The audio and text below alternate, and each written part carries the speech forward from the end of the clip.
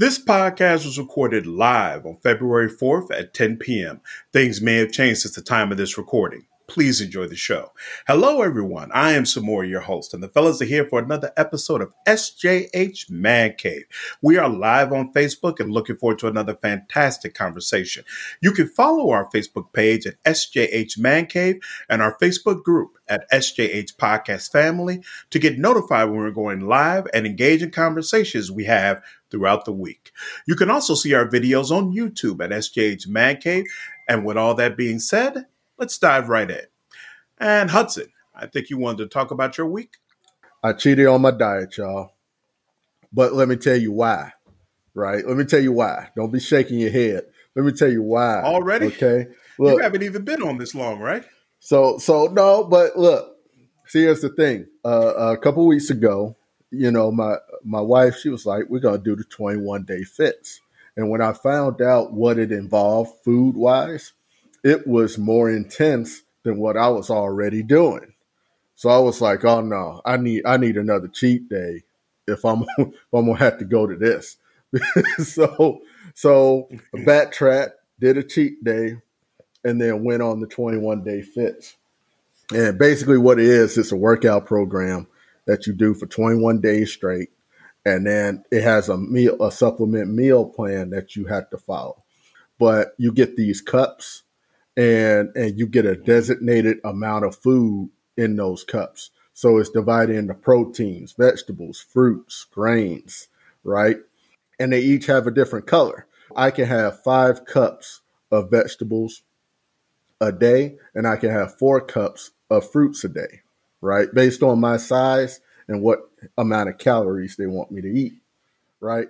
So, but it like that's a ton, believe it or not, that's a ton of vegetables though. And I'll be sitting there struggling to try to eat. I mean, you don't have to eat everything, but I'm having trouble getting through 5 whole cups of vegetables. But on the other hand, it sucks because you only get 1 little cup of healthy fats. And this cup is little. Like it's not an 8-ounce cup because they're different size cups. This cup is like maybe not even a quarter cup, maybe an 1/8 cup, right? And it's like a healthy fat, so it's like cheese. So I can get this tiny cup of cheese for the whole day, right? For the whole day. I can't have no other cheese, and that's it. So I'm up there rationing cheese, dividing it up, all that kind of, okay, I'll do a 1/2 cup here for my eggs this morning. What? You all right? You're lactose intolerant anyway. What you need cheese for? It's You've been getting on me for the last I don't know how long when I talk about milk, but you scrounging for cheese. I thought you was lactose intolerant. It's the milk that gives me the problems. The cheese I can tolerate. Okay, you off track, brother. Jason, let it go. Brother, let it go. brother. Let it go. You off Whatever track. he says, it's not gonna make sense. It all comes from the same thing. Off I don't track. Make 0 cents. I guarantee you. You off track, Continue, brother. I'm talking about the fits I'm on. Okay, just stay on topic. We ain't worried about cheese versus milk. Drink your cup of milk. I'm gonna eat my little cup of cheese. Okay. I've been doing this fits, and it feels good. Like throughout the day, I've been feeling much better. The workouts hit me hard the first couple days. Well, okay, sorry, the first week. The first week, those workouts hit me like a ton of bricks. And I could barely get up after the first day. I could barely get up. Some more is like that time I went with you and Sam to Hyde Park, and I did that workout with y'all. You know, remember I almost threw up. I had to sit down. I almost threw up over there. Yeah, that's how I was the first day I did this. And it's like it's similar type training, you know. So, you know, but after a week, now I'm starting to get my groove, you know. I'm starting to actually get through the whole thing almost without stopping. Like today, I got almost through the whole thing. I had to stop at the very end. That exercise was a little tough. But it's starting to feel good, and the workouts is starting to come back to me now. You know, I guess a little muscle memory from back when I was working out in college, you know, but it's starting to feel good now. And I think now I see some habits I want to try to keep. Like I said, I don't want to do all this workout and not be able to enjoy a cheeseburger. To me, that's stupid. Right. I'm going to do all this work and I can't even have a cheeseburger. I'm going to eat like a rabbit for the rest of my life. So I'm not going to do that. But I'm going to try my best to maintain things like having those 5 cups of vegetables and things like that. Because I think if I have that many vegetables throughout the day, I'm good. I think I'm good. I'm better than most. So I'm going to try to maintain that. And I think it's going to be a lot of good coming out of it. I've lost 8 pounds so far at my first weigh-in. Awesome. So I'm hoping to see, I can't wait to see what happens, but it probably won't be nothing like 8 pounds the first time. I'm sure a lot of that was water weight. Right. But, I'm excited to see where I'm going to be at the end of, not the end of this week, but the end of next week. It'll be the last day is on Valentine's Day. So I can't wait for it, especially since I'm trying to line up what my cheat meals are going to be that Monday. Yeah, I'm already talking about cheating because after this, I'm sorry. There's just so many salads and plain chicken I can have. I gotta go for a gyro, double cheeseburger, something after this. But it feels good to be back in the saddle, so I'm gonna try to maintain it. For the last 3 days, my wife and we've been back on keto. And it already feels better from a health standpoint. It doesn't feel better as far as the selection of things I have to eat. Every time I eat something, I think about what I could be having at that particular time. But at the end of the day, I feel like all 3 of us decided that we had serious health goals and we were going to have to make changes in order to be able to achieve them. So, sacrifices must be made. And that's kind of what I just keep telling myself. Well, the thing is now, what's next? I mean, this is only a 21-day plan, so now it's on us to figure out now what's going to come after the 21 days, which I've been trying to research now. So who knows what it's going to hold after that? But I know I want to keep moving and make my diet healthier. I obviously don't want to keep this diet going. I can't maintain that, but. I'm just going to try to get healthier. That's part of the reason why I decided not to do a diet or a cleanse or something like that, because I felt like I needed to get into something that I could do as a complete lifestyle. Because at the end of the day, that's what I'm going to need, a lifestyle change that I could do for the rest of my life. And so, I love cheese, and keto allows me to eat as much cheese as I want. So this works for me for right now. So I've had so many people they suggest so many of these diets and whatnot. What's the one? I think it's the Atkins diet, where it's like, you can eat all the meat you want, right? Or like this keto thing, you can eat all the cheese you want. Like it's always one thing. Apparently, you could just indulge and be the pig on. And you know what? It's not like people sell keto that way. For me personally, it's a huge thing because I went through like a 2-3 month period where I was super strict on what I ate. And the thing that I missed by far was cheese. I was thinking about pizza every damn day. So with keto, even though I crave like grease in general and the things that I can't have in general, there's not this one thing that's constantly on my mind trying to drive me away from the lifestyle change that I'm supposed to be doing. And so that's why for me it's a little bit better. Yeah, I know they don't necessarily sell it that way, but it always seems to be just that one niche or the thing that kind of draws you in. Like each one has something everybody likes. Right. You know what I'm saying? Like, you can eat all this. Watch out. Come on over here and do this diet. Here's the problem. It's all a lie. It's all a lie because you can eat as much of the bland meat as you want. You can't have no salt. You can have some bland ass seasonings that they put together for you, but you can eat as much bland chicken as you want. I can have a ton of meat. I can't finish all the meat that I can have on this plan. I don't think I've finished it one day, and that's it. The other days I'm always left behind on a little meat, but it's all bland stuff. I've been using cayenne pepper like I don't know what to spice it all up. So that's where the lie is. You gonna find that next and whatnot is cholesterol and fat and cayenne pepper. That's over and done with. Just hold on, it's coming. I'm going there. But at the end of the day, fellas, it's all about what's going to get you there.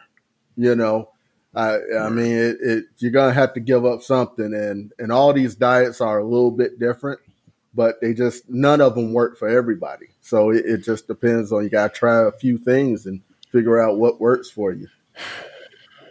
I ain't figured the shit out yet. I really don't. I really have not. I don't know what the hell I'm doing. It's even worse. It's worse on my day off. Like, literally, I only have one day off, and I feel like I got to eat everything around me. I don't understand. Like, I could literally just make me a sandwich and maybe like just take me some chips or something like that, and that'd be my lunch, a little thing of yogurt, and I could just eat that. That's my meal for 6 days straight. And then I have a day off, and I just, oh my God, all the cravings just hit me all at one time. Like, oh, you're laying in the bed. Why don't you go get you some cereal? Go eat some cereal, right? But it's 3 o'clock in the morning. Shut up and go get the cereal. Right. This shit is killer for me. I don't know what it is. I feel like I've gained more weight since I started working out. This just kills me. It's easier for me to be disciplined about what I eat when I'm stuck at home, because eating healthier also comes with a decision that I'm not going to do Uber Eats or DoorDash. And so not only am I eating healthier, but I'm also saving money. So that makes it much more simple for me. Whereas before the pandemic, part of the hardest part of eating the way I was supposed to is I would drive by McDonald's. I would drive right by Popeyes. And I'd say to myself, why wouldn't you just get something right here? Why are you going to go home, look in the fridge, try to figure out something? Maybe you'll find something you like. Probably you won't, but you know you like what's right here. So why don't you just stop and pick yourself up something, you know? But I think I'm just going to start working out every day, because I find that every time I go work out in the morning, I'm too tired to want to eat. That seems to be a key. Helps you. Like, I don't know if it's helping. I don't know if it's good. I just know I'm too tired to get up and go look for food. Because working out makes me hungrier. Like, when I drive home, I'm like, okay, I could stop here, but then I got to talk to 12 people, or I got to talk to somebody and I got to tell them what I want, or I got to stare at this menu. No, that's gone. The only thing I really do now, like, I'll stop and I'll get a smoothie over at this place in the little downtown area. That makes me feel so much better. It's a little strawberry energizer thing. I don't know what they put in it, but it makes me feel wonderful after I work out, at least 2 hours after the fact. Because after I go home and shit, I either pass out or I just got to go to work. And shit, if I'm going to work, I just don't feel like doing anything. I really don't. I'm just like, all right, I got to go and get through this 8 hours job. I'm tired. Oh, God. It's like, maybe I should just start working out every day. Maybe that's what I should start doing. Right. Well, regardless, happy for you, Hudson. Glad that it's working out so far. And I hope it continues to work for you, brother. 8 pounds. Good job. Yeah. Thank you. All right. So let's get into the main topic for today. So 2 of you have multiple children. I only have one, but I did grow up with 2 little brothers and an older sister. So we thought it'd be interesting to have a conversation about siblings and the effect that having new siblings can have on children. So my first question is, for you 2, what was your personal experience with your siblings growing up? And Jason, I guess I'll start with you. I just would like to comment on the fact where you said multiple children. I don't want anybody to think I got more than 2 kids. Nothing like that. So I just got 2, and they with the woman I married, okay? I don't have no other ones running around like that. You've been Lil Wayneing it up, bro. Baby mamas all just over the country. Because when you said multiple, like I'm pretty sure most of the women was like, oh, how many kids he got outside? I only got the 2. With the lady I married, came out the same body. That's it. So, yeah, okay. Just wanted to get that clarified. So, I'm sorry. Question again. What was your personal experience with your siblings growing up? Okay, personal experience with my siblings. So, I had 2 older sisters. My sister Corey is 5 years older than me, and my sister Lisa was somewhere around 15 or 17. years older than me. Don't quite remember. I just know that apparently I was the surprise. So I was the last one born after my parents pretty much figured out they were done. And I just popped up on them like that. Apparently I came in mixing it up, but since birth, baby, I came in getting it hot. They didn't even know I was coming, Jack. And when I got here, it was on. So, pretty much, I think it kind of went like the whole 3 sibling thing in my household, where like most people, like my sister was the middle kid who kind of lost her mind a little bit. My older sister, she was kind of doing her own thing. I knew of her, but she didn't really pay too much attention to me unless she had to. And me, I was just happy I had people to hang out with when I couldn't go outside. So it was cool. Me and Corey didn't necessarily have a lot of lovely moments as brother and sister. Not until we got a little older. We argued a lot, we fought a lot and stuff when we were younger, and we were still living in the house and everything. And my older sister Lisa, she moved out when she was 18, so I really didn't get to know her until I got older, really. So it was mostly just me and Corey. So it was many situations where, our relationship as brother and sister were tested. And there were many situations where we just kind of didn't speak a lot as we started getting older, and where we've come back where we still kind of check up, and we're pretty cool now where we are. So, like growing up, it was an interesting dynamic. I kind of feel like sometimes when you grow up and you look back on the way you were raised and stuff, you kind of try to figure out like, how did that dynamic make us all so different since we all came and we were all raised by the same people. But I realized in having more kids and stuff that the way that each kid is kind of raised or is kind of approached is a little different. Even though you have the love for all of them the same way, they're all just kind of, you're all kind of taught a little differently.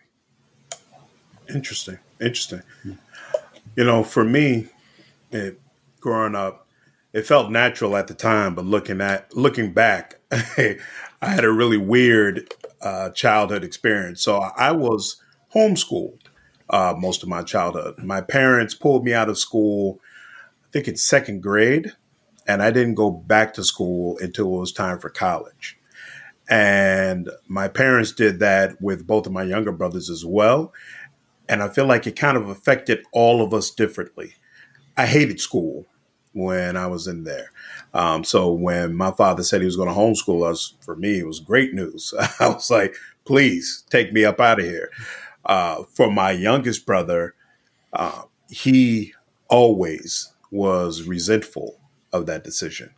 And I feel like to some degree, he carried that into adulthood. So as kids, he was always the rebel, and he was always looking to do crazy things that I end up having to come behind him and clean up. So that was always kind of our dynamic. I knew BB was going to try to find a way to do something wild, and I knew I was going to try to do whatever I could to protect him and be there for him, better or worse. Whereas my middle brother P, I feel like, it's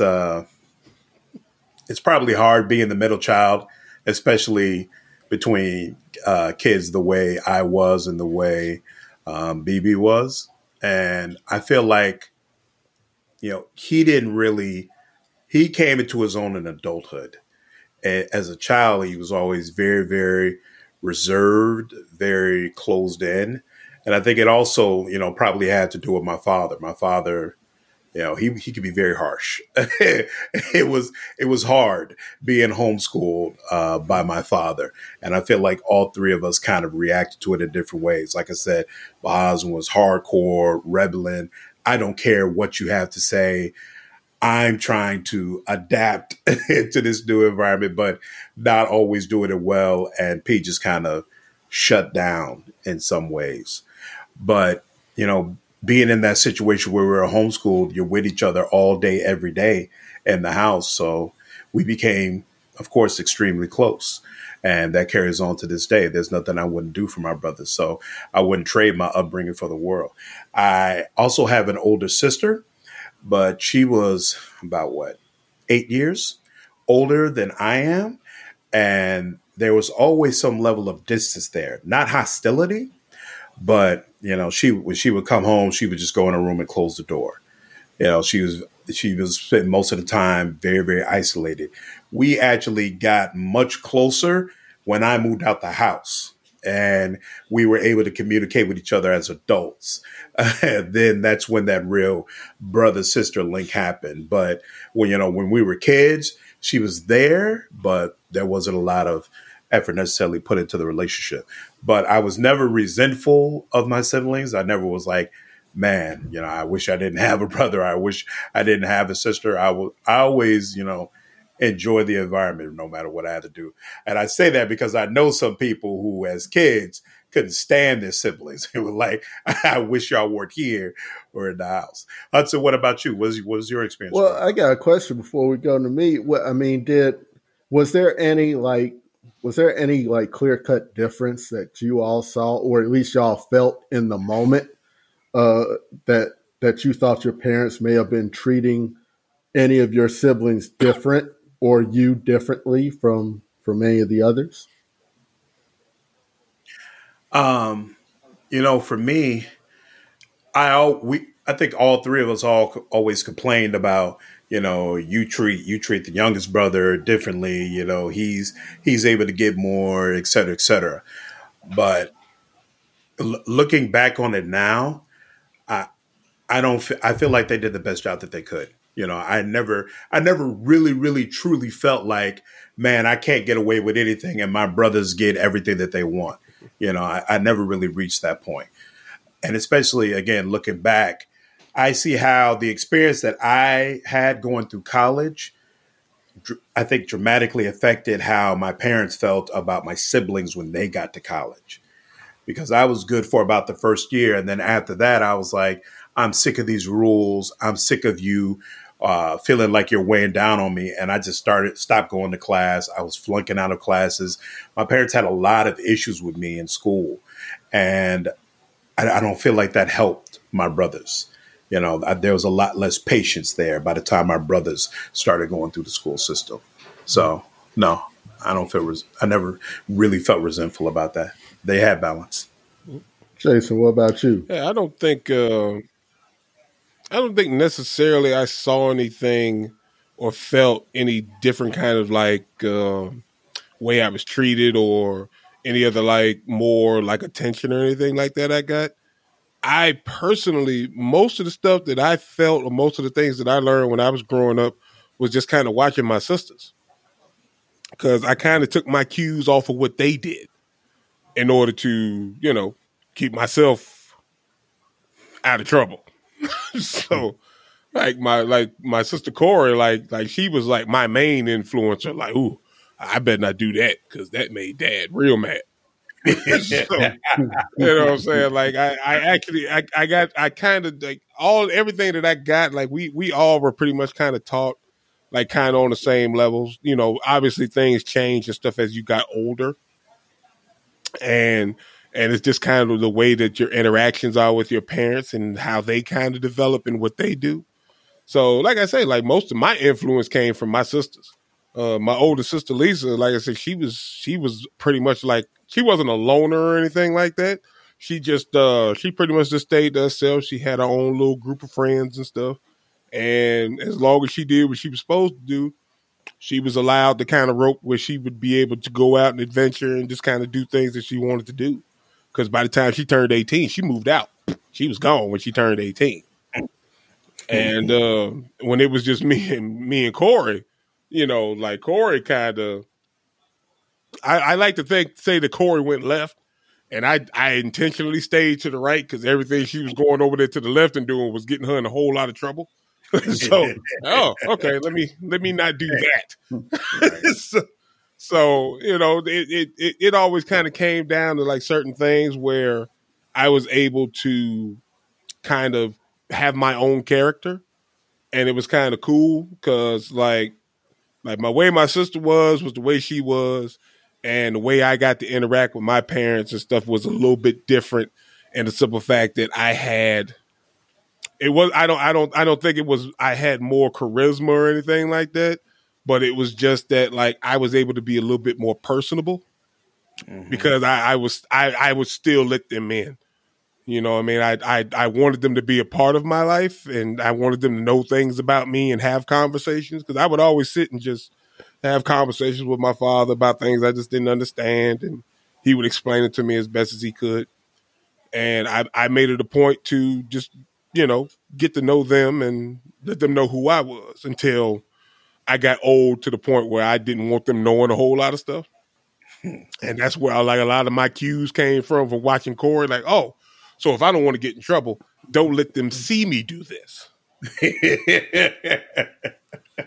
So, when it just comes to the upbringing and stuff, I think we both got pretty much the same amount of attention, but there were times where it was either attention given to one more person because of something that we were doing or the actions that we were in, as opposed to, because I would notice like, oh, they seem to be giving her more attention than me, and I'm fine with that. Mm-hmm. But it was just situational. Gotcha. Shoot. So what about you, Hudson? Well, so I'm different from you guys in the fact that I was an only child, or at least I was raised that way because, my dad always used to tell me, shoot, son, you might have some siblings out there I don't know about, he kept it honest about that. He was like, they might be out there. Don't be surprised if you get a phone call one of these days. I said, oh, okay. But anyway, nice. I was raised only child, and man, I got too much attention, a lot more attention. I mean, I'm sure I was fine with it when I was like, really, really young, like my kids are now. I'm sure I was fine with it, but when I got older, that attention was, and I guess that's the one thing I missed from having siblings is someone to take that spotlight off of me, because not only was I the only child, I was the only son. So, I was raised by a single father. So, you want to do everything to make sure that his son could pass on those genes to another unsuspecting woman and get some more Meador's babies. Yep. Hi to my wife if she's watching. So I mean, I guess for me it was, I don't know. I always gravitated towards people with large families, people who were involved heavily with life there. They're not just their parents and their siblings, but their uncles and aunties, huge families I would get involved with and just kind of watch how, as siblings, they would interact with each other. Like, yeah, Jason, when I got to know you, I would watch you and how you and Corey would interact. Like I would watch that. I would watch some more. I'd watch you and your brothers, how y'all would interact. Like it was fascinating to me. And, I've never had to worry about there not being enough bacon by the time I got to the kitchen in the morning. I ain't never had to worry about anything like that. So, but on the back end, like I said, I paid for it because all the attention came my way, all the unwanted attention. Whenever my dad just wanted to talk about something he heard on the radio, he just come in there and start talking to me about it. I was like, man, I wish I had somebody else in here that he can go talk to. It was just me. I was just getting hit left and right with everything. So, So I mean, but I wouldn't trade it for the world. A lot of that stuff that my dad kept trying to teach me and put into me, it forced him to put every bit of knowledge he had into me. There was never that, did I tell you, did I give you this talk? No, I guess I was talking to your sister. There was never none of that. I was the only person in there. So he would tell me everything. So I wouldn't trade it for the world. Well, like I said, I would gravitate towards, folk like you guys and just kind of see how families operate, how families work. And for the most part, that's all I have to go on as I try to navigate, you know, with my family. That's all I got to go on is what I saw, from you guys and some other people that I know. Like to this day, just to watch my two girls interact is just it's fascinating to me. Sometimes I sit back and watch, even when they arguing. I sit back and watch it. So I just want to see what happens. So again, hi to my wife if she's watching. Yeah. Sorry, but I let it happen. Just sit there and let them argue. Let's flip over to the kids. Jason, what was Jada's reaction to getting a new sibling? If I remember right, I believe she was pretty excited. I didn't really see a whole lot of excitement in her until almost around the time Junior got here, where she was. She didn't have a whole lot of questions. She didn't come like with a natural, well, where did this baby come from? And all them weird questions, kids go come and ask. It was just kind of, it is what it is. It's a baby in mommy belly. All right, cool. So, she kind of, I don't know. I don't know if I think she was a little disappointed that it turned out to be a boy the first time she heard it, because I guess she was expecting to get a little sister. Mm-hmm. But after that, I guess she kind of got her mind wrapped around it. It was like, all right, cool. I can be a big sister. I can handle that. Ain't no problem. I said, okay, cool. So, I used to have little conversations with her and stuff before he got here, and I wanted her to be, I wanted her to understand what her place was going to be, since she was going to be, she wasn't going to be alone. She was, because when Julia got here, Jada was 5. Jada was 5 years old already. It was one of them things where we were all, it was just the three of us. She was getting all the attention, especially from me. Like me and Jada, we hung out on a regular basis. Like it's daddy-daughter day every other weekend or every other day I had a chance to. So I wanted her to understand, hey, you got a little brother coming. I know things are going to be a little different. I know it's just been us. But we all family, we all love, and we all gonna hang out together. We all you're gonna be treated the same way. I expect you to be the way you're supposed to be, and the way that I've been learning you, and well, not learning, but teaching you to be. I want you to focus on those things and make sure you pass that on to your brother and take on the responsibility of being a big sister. Nice. Hudson, what about you? Oh, she was ecstatic. She was happy as hell. She really? When we told her, yeah, she was. I mean, she was in the clouds about it. She was loving every minute of it. I think immediately she started trying to kiss her mama belly because, of course we told her where baby was going to grow, so I mean, she was, I won't say it's unusual because I think a lot of kids are happy when they hear about it because she doesn't have a concept of time and anything about attention, at least not then, right. She didn't have any thoughts of any ramifications. And in fact, that was part of the problem because we're trying to let her know, because she's talking about all this stuff she's going to do with her little baby sister. And we're like, she can't quite do that. That's not happening. When she comes out, she's actually going to be pretty boring when she first comes out. She's not going to do nothing but poop. I mean, eating. How does she feel about having a sibling now? Well, I mean, she, it's funny how it happens. She's still really happy about having a baby sister. But I think the realities of the attention have hit her. The realities that we kind of expect her to be the big girl that she is also hits her because, sometimes she just wants to, she's had her moments where she wants to go back to being a baby because she just sees that the baby's getting carried all the time or or she sees that the baby still gets food fed to her all the time, just all that kind of stuff. And it's like, I miss that. They just, I guess in a way, what it looks like to her is that we're catering to this small human, and we just shove a plate of food in front of her and tell her to eat. we up there treating the little one like royalty, and we just shove food at her, eat it. Yeah, I guess that's how it looks to her. But she doesn't take it as, hey, I'm getting more responsibility.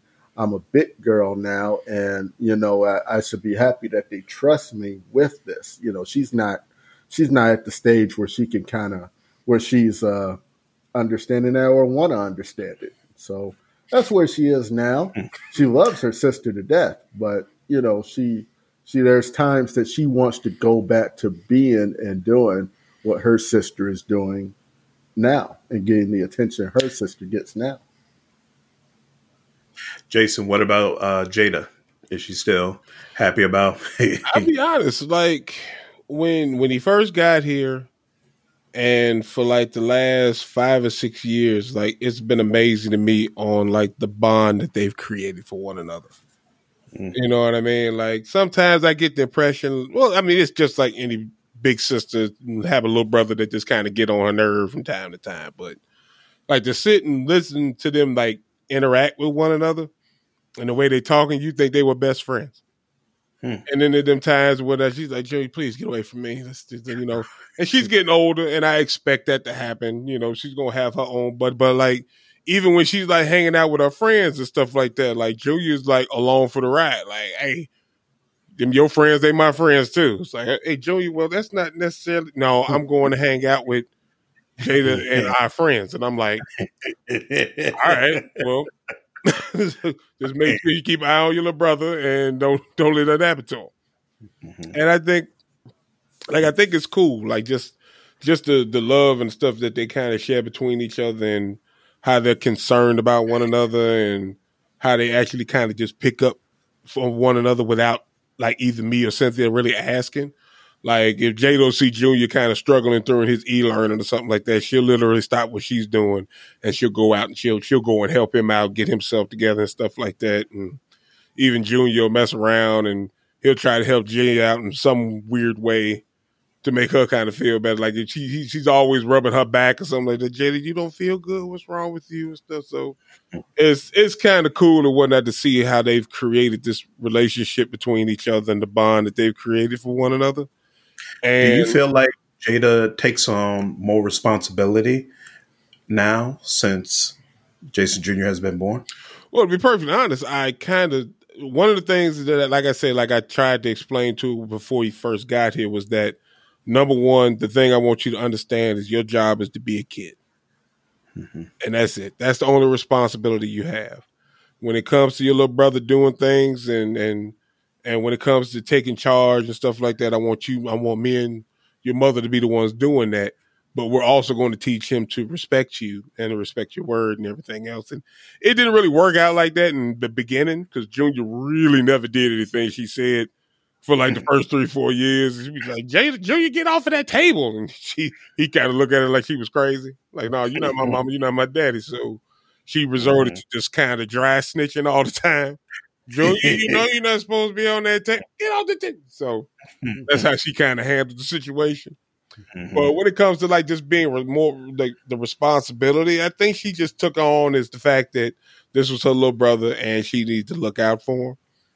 Like she knew it wasn't her responsibility to take care of him, but she did know it was a responsibility to look out for him until he was able to kind of do it on his own. And she still, like to this day, she still kind of takes on different situations and she tries to either, she'll take up for him. She'll teach him something that maybe he don't know and she just happens to know. And they have a great interaction with each other on it. Hudson, what about you?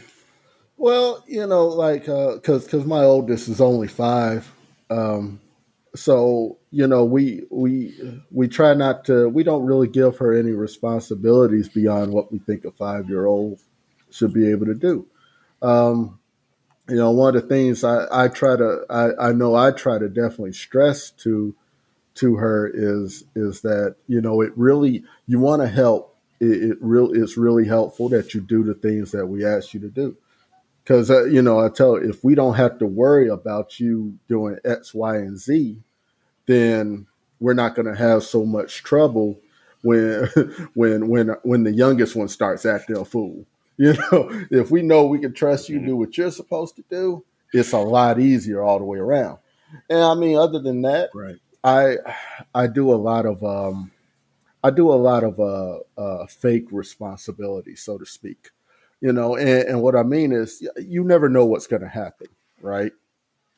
You never know when there's going to be something that happens where she and her, like I said, I don't like to take chances like that. So there's times like I'll go to the kitchen and I'll say, okay, because now my youngest is of the age where I think they should be able to play in the front room, and I don't have to be sitting right there on top of them.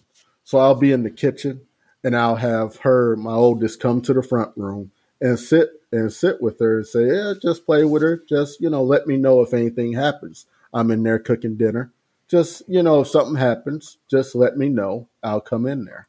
And so that's, in a way, I'm trying to get her used to, kind of watching her little sister, looking out for her in that way. But as far as the responsibility of it, not really giving her anything that we wouldn't normally give her. I'm definitely not having her babysit at this point, as much as we like to, because I love to get a weekend. Me and the wife can get away for a weekend, but the law won't allow us to let our oldest watch my youngest. The law is tricky that way. That's a quick way to get your kids taken. That's how they come pick them. That's what they do. And we decided that we don't want that to happen. So we decided, okay, we're not going to go that route. But I think she's handled it pretty well. So day by day, you look day by day and see, maybe I can give her a little bit more of this and let her have that. But it's mainly going to involve things that she would be doing by herself on her own, not necessarily in terms of watching her sister or helping her sister, so to speak. How do you balance how much attention each child gets? I honestly, I haven't figured that one out yet. I haven't even. I haven't even really tried. I haven't even really tried to per se balance and figure that out. I just kind of go off of how my kids react. So my youngest one, obviously, when my youngest one wants time, she's just going to come get in my face, start climbing on me, and that's the great thing about little, the younger ones. Time. Yeah, they're just going to come along. I don't care what you're doing. Hey, she likes to grab me by this beard here. Since this is there, she's going to grab me by the beard, pull me over. I can't tell you how many times I say, owie, no, owie. But she keep on grabbing it. And she say, I want daddy's attention. So she comes along, and that's how I know, oh, you must want attention. Okay, well, let's give you some attention right now. I guess the hardest part is when they both want it at the same time, but they don't want to both do the same things.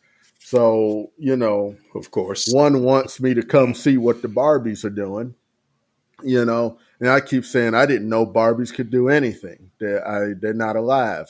Wait, what are they doing? We need to get rid of them if they're doing stuff on their own,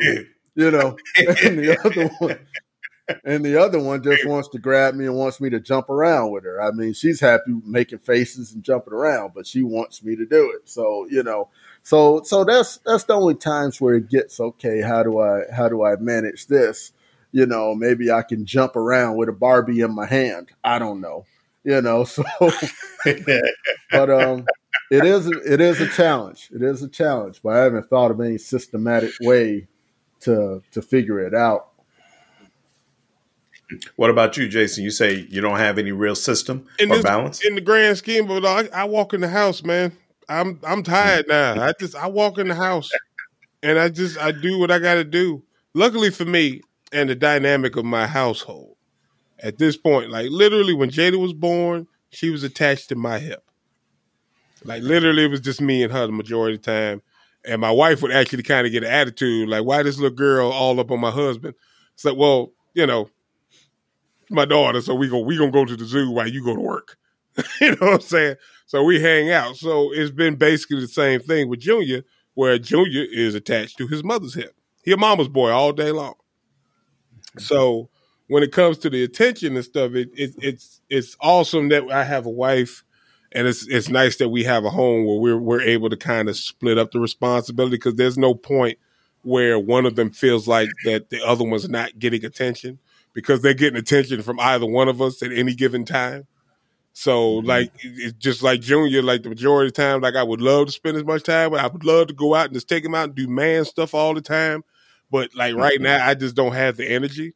And I know it's a lot of people out there be like, oh, he's going to spend all that time with his mama, and he going to be a mama's boy, and woo, this and that. Hey, as long as the boy can earn his own paycheck, and as long as he can take care of himself, he can wipe his own ass, I give fuck.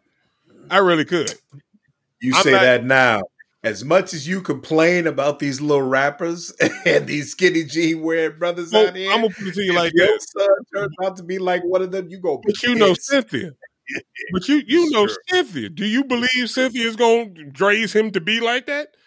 Like I say, that's one of the things I don't have to worry about. I really don't.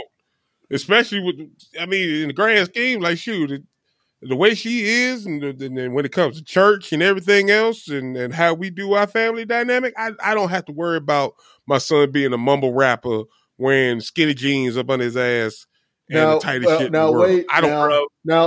Wait, I guarantee you, Lil Uzi Vert's parents did not raise him to implant a diamond in his forehead. I guarantee you. Do you believe he had parents? You Google his parents right now. Tell me who they are. Dude, I'm telling you, they didn't. Whoever raised him did not raise him to put a diamond in his forehead. I can guarantee it. That boy wasn't raised by nothing. Okay, he just showed up. He just showed up somehow, and he put a diamond in his forehead. I don't blame that on parenting. I don't even know how that happens. For me, my biggest thing is that we all spend time together. We all hang out. We all do things together, where it's not just one kid that's getting the attention or vice versa, whatever the case may be. I want us all kind of doing the same thing, and I try to focus on that as best I can. But if there's a situation where one is getting more attention than the other one, I'm not aware of it, and it's not to say that it's not happening. But I like to think that we all kind of should share a dynamic that we all spend time with each other and we get what we need from one another. If one's not there, because I work 6 days a week. So there are times where they don't see me for days. I leave on the weekends and I'm gone before they wake up. Mm-hmm. So, I try to keep things open to the point where they can, if they need to talk to me, or like if they feel like they can't, Cynthia likes to they talk to Cynthia and she'll relay things to me. Where like even like with Jada, like she has some concerns about something that she would like to talk to me about, but she's like, I don't think Dad would be receptive and stuff like that. And she would coach me up to it, and I would prepare the way I need to in order to talk to her. So do you ever get complaints from your kids saying that they feel like they don't get enough attention? Haven't heard them yet. I'm sure it's gonna come. Jada likes, you work too much. Every time you leave the house, you going to work. I'm getting tired of it. I'm like, and Junior literally got my schedule down. Like it's Thursday. Okay, Daddy's off today. You know what I'm saying? Like it's Friday, so you got to go to work, but you ain't got to be there till 2, so you can hang out with me even after once I get off from lunch. You gonna go and you gonna get ready for work. I'm like, how the hell? You know what? Stop knowing my schedule better than me. You know what I'm saying? He'll literally like tap me on the shoulder like, "It's time for you to get ready for work." You know, it's after I went back to school from lunch. I'm like, yo, that's awesome. That's awesome. Somebody looking out like, hey, right? Oh, snap. I don't know. Thank you. And if I sit around too long, he'll actually bust out and be like, oh, what you do? Call off today? Like He's like, no, son, I'm like this weekend. He said it to me. I was on my way into my room, and he was over in class getting ready to wrap up, and he was like, Dad, today I know it's Thursday, Friday. I know you got to go to work, but I know you already took off Saturday for my birthday, right? And I'm like, I don't even remember talking about this to you. I really don't. So it's interesting that they notice and they actually pay attention to what it is I'm doing. And every now and again, it's like I say, they'll bust out one of them little quick little comments like, you work too much. Like, we want to see you. We want to hang out. We want to do this. Or like, if I do see you too tired because you go to work all the time. And I'm like, well, Daddy got to do what he got to do. He got to make sure y'all right. So as long as y'all right, then I'm good. Okay. Well, thank you, fellas. I appreciate you all sharing your experiences, talking about how your children are adapted to having new siblings, and it'll be interesting to see how the situation continues to develop. Now, as we always do on this podcast, we end in sports. And I actually have no idea what we're going to talk about because I feel like there's nothing going on with the Bears, at least nothing we find particularly interesting.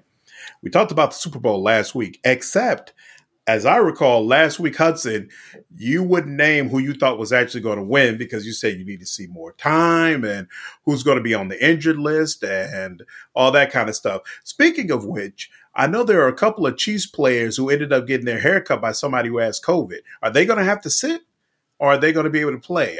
Was that for real? I saw that headline. I never read it, but I saw it. I thought it was like a joke or something like that. Like, what do you mean they barber? That really happened, yeah. And apparently, the barber had a line of about 20 people when he got the news that he tested positive for COVID. Oh wow! So, yeah. So I don't remember though which two Chief players it was who supposedly got their haircut by him. But I mean, it doesn't make me change my pick at all. Whoever it is, I don't care if it's freaking Tyreek Hill. Patrick Mahomes will figure it out, and he's going to overcome. Hudson, have you made a decision yet about who you feel like is going to win? Not yet. I mean, I haven't looked at. I haven't even begun to look at the injury reports because I don't trust them before like a day or a couple days ahead of the right. Game. Anyway, it's all just smoke and mirrors trying to make people, trying to make the other team catch them off guard. Oh, Tyreek Hill is on the injured list. Oh, he's hurt. Oh, look, he's making a miraculous recovery. He's going to come in. He's going to play.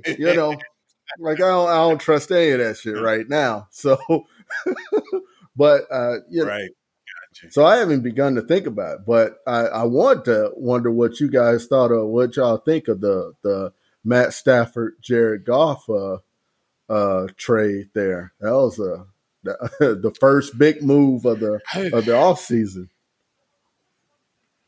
I didn't understand it personally. The Rams have just been like, I don't know. Maybe people take too much stock in the first round picks. Maybe that's the whole thing. Maybe that's what it, because they gave up 2 first round picks, a third, and they quarterback to the Lions for Matthew Stafford. And that was it. And money. So a lot of money.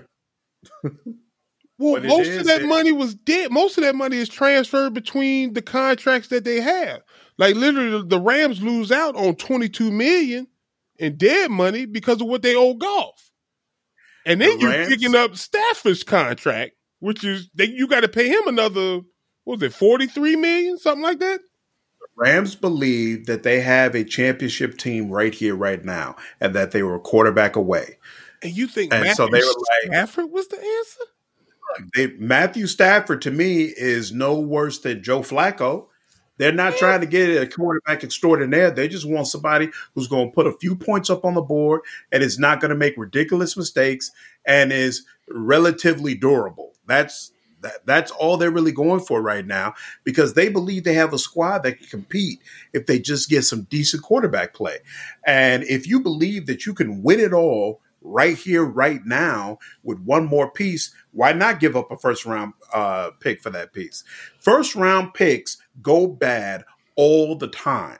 It's not like that's like a guaranteed type thing. Right. So I understand that they should not be given away loosely, but if you truly believe you've already got that squad, why not give it up for that one piece that is going to get you to the Super Bowl? Now, the question is Matthew Stafford really the missing piece? And are they a Super Bowl squad now? My answer is they ain't getting past the Chiefs. And if Brady comes back next year, which I assume he would, they ain't getting past the Bucs neither.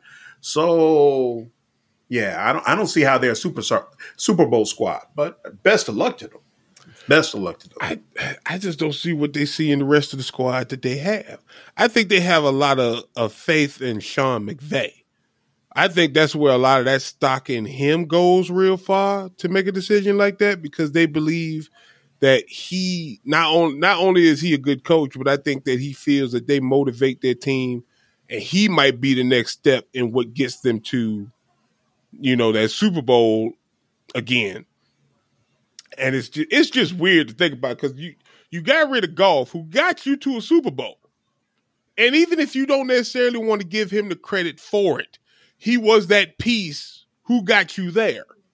He was a different guy back then, though. He has 2 years ago. Yeah, Goff is miles away from where he was at that Super Bowl run. He is a mile away from that now. I know because I had him in subsequent fantasy leagues, and I remember what he was doing in that Super Bowl run, and I definitely know what he did this year because he was on my squad this year, and he's miles away, brother. But what I will say is I think they had a better running attack then than they do now, and also I think what we have to understand is that general manager has been in place for like 6 or 7 years now. And they have went downhill from that Super Bowl run. They have just, they still make the playoffs or something like that, but they're steadily going down. And I think they're on the hot seat. Even McVay, I think he's not necessarily in a comfortable position. I think they thought they had the pieces to win, and they didn't. And now they're in like a bear situation where now they got to do something to try to spark this thing up. I think Stafford gets the ball downfield at this moment in time better than Goff. Goff is just playing it safe right now. So 2 years ago, when they went to the Super Bowl, Goff had 32 touchdowns and 12 interceptions, along with 4,600 yards. All right. Mm-hmm. The following year, 2019, his yardage stayed the same, but he had 10 less touchdowns along with 4 more interceptions. And then this past year, he didn't crack 4,000. He got 3,900, which is, still quality, but he only had 20 touchdowns. So touchdown numbers keep going down, and he had 13 interceptions. And I think he was injured a few times too. So I think that kind of goes to your line of durability too. So. Yeah, so he's just not that guy. Now, Matthew Stafford. Well, even in that, I'm sorry, I was going to say that even in that same statement, though, Goff, his first 2 years, he wasn't that guy. He literally only really had one good season, and that was the one that got him to the Super Bowl. That was his sophomore season, right? That was his second year, wasn't it? No, that was his junior. That was his third year in the league. That was his third year? Okay. So third year, it's almost, when you look at his stats over the years, I agree with you. His first 2 years were still terrible. It almost looks like an anomaly. Mm-hmm. It looks like that wasn't the real deal, and now he's crashed back to earth. Whereas Stafford, like Nick Foles when he won that Super Bowl. Of his career. Matthew Stafford has been very consistent over the course of his career, and even more importantly, he takes care of the ball much better than Jared Goff does. Like he's only had one season where he's had 2 seasons where he had 30 plus touchdowns. Mm-hmm. So he's not a touchdown machine, but the interceptions stay around the 5 to 10 range. So he's much better at taking care of the ball. My problem with Stafford is he just comes from a losing organization. And I think he'd be a great upgrade to what the Bears had, but I'm not quite certain that he's the Super Bowl, not at this stage. I've been talking about championship culture and how culture has to go through an organization in order for you to be able to win for the past year now, with eye rolls and derision from you all. Mm-hmm. But now that the Bears are out of the playoffs and no longer being spoken about, now you want to talk about the effect that coming from a losing organization has, and maybe he's bringing that losing culture to somebody else. It's now because of who you were saying had the winning culture. You were saying it was Nick Foles. It's not. He does. It's not. He has no winning culture. Anomaly. Just like you said. Anomaly. Anomaly. There's nothing to say that. Anomaly. So, what do you wait? So, okay. So in the grand scheme of it all, I kind of feel like with the trade, like hopefully bringing Stafford into this culture that seems to already be in LA, is that he has to be the one to learn the championship culture. I think he's going to have to. They've been to a Super Bowl. They've been to more Super Bowls than him. Oh yeah, didn't win. But they've been there. They've even won playoff games. Matthew Stafford's only won one. You know, this is the last time I'll come back to this, but y'all are blowing my mind right now. I've spent the past year talking about a guy who won the Super Bowl, who led the team that won the Super Bowl, can bring that championship mentality to the Bears. Y'all rolled your eyes, said I was full of nonsense, blah, blah, blah. Now we're talking about the Rams, the team that lost the Super Bowl. None of the people in that organization know a damn thing about winning a Super Bowl, but you're convinced that they have this championship culture that Stafford is supposed to come and learn. Well, I'm confused. Well, here's the thing. Here's what I feel on when it comes to culture. I feel like if you want to talk about culture and on a championship team, you got to be able to get to the championship. Okay. So you have to establish something. Now, it's not to say that, and I'm only going off of this because this is the subject of culture and stuff that you like to bring up, is what I'm trying to convey is somehow Sean McVay is going to have to put this into Stafford now that he's taking him on as his quarterback. Personally, I'm confused by the whole thing because I think Matthew Stafford, if you're looking for a game manager, I think you could have found one at a cheaper price. Me personally. Now, granted, it ain't a whole lot of folks out here right now, but you wait a little while, people were going to come available. Well, they had no wait to them. They're on the hot seat. Fast. They're on the hot seat. There's no wait for them. Yeah, but being in the hot seat and making such a fast decision like this, we ain't even in the off season yet. And we don't know whose contracts. We don't know who's going to get cut. We don't know who's going to become free. We know who's going to become free agents and stuff like that. A better quarterback than Matthew Stafford is not going to become available. But here's the problem with that. But Jason, here's the problem with that. Sean Watson is sitting out here looking for a trade right now. Here's the problem, though. The Rams wouldn't be able to get them. They'd have to give up Aaron Donald. Come on now. Here's the problem. They just gave up 2 first-round picks and a third and a quarterback. You telling me the Texans wouldn't have took that? Because the Texans are trying to see how much they can get. Do you know how many people are calling for Deshaun Watson? Half the league is not satisfied with their quarterbacks right now. More than half the league. This is unprecedented. But what the Rams just did, just basically said they'll give up whatever they want. I haven't seen a year like, but so will the Jets. So will the Jets. So will the Dolphins. I haven't heard the Jets make a move yet.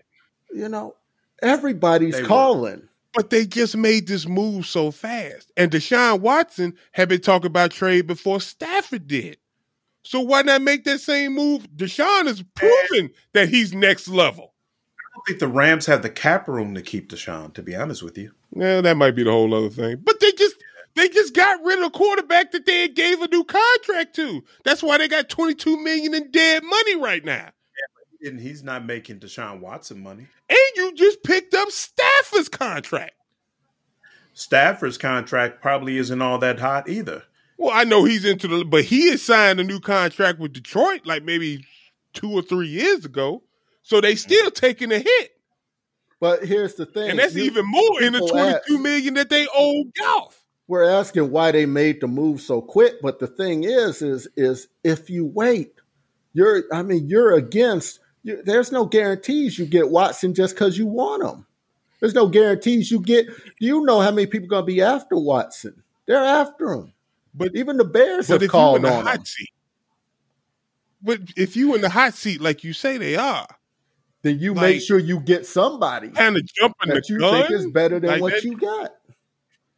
Or else you might end up with nothing, like the Bears have time and time again. Well, the Bears ain't gonna end up with shit because they don't know how to make them type of moves. They don't have an organization. They don't have executives that know how to do that type of shit. They just don't. They never have. Tell me the last splash other than Khalil Mack that the Bears have made ever. So last year, Deshaun Watson signed a 4-year, $160 million extension. He just signed a whole new contract, which I thought was weird in the first place, that he was asking for a trade. Like, didn't he just sign his contract? And it just kicked off this year. So he in his first year. Actually, that brings me to the one topic I did want to bring up. Did you all see Brett Favre's comments about what Deshaun Watson is doing? Oh, didn't he say something about, like, you just supposed to play? And, he's basically said you get paid too much to complain, and you should just sit and ride the wave. And, when did Brett Favre do that in his career? I was about to say, like, didn't he fuck around and play? He played the shit out of Green Bay, went and got him a book. He went and stole some money from the Jets because he only played for them for a year. And I think he signed a 2 or 3 year contract with them.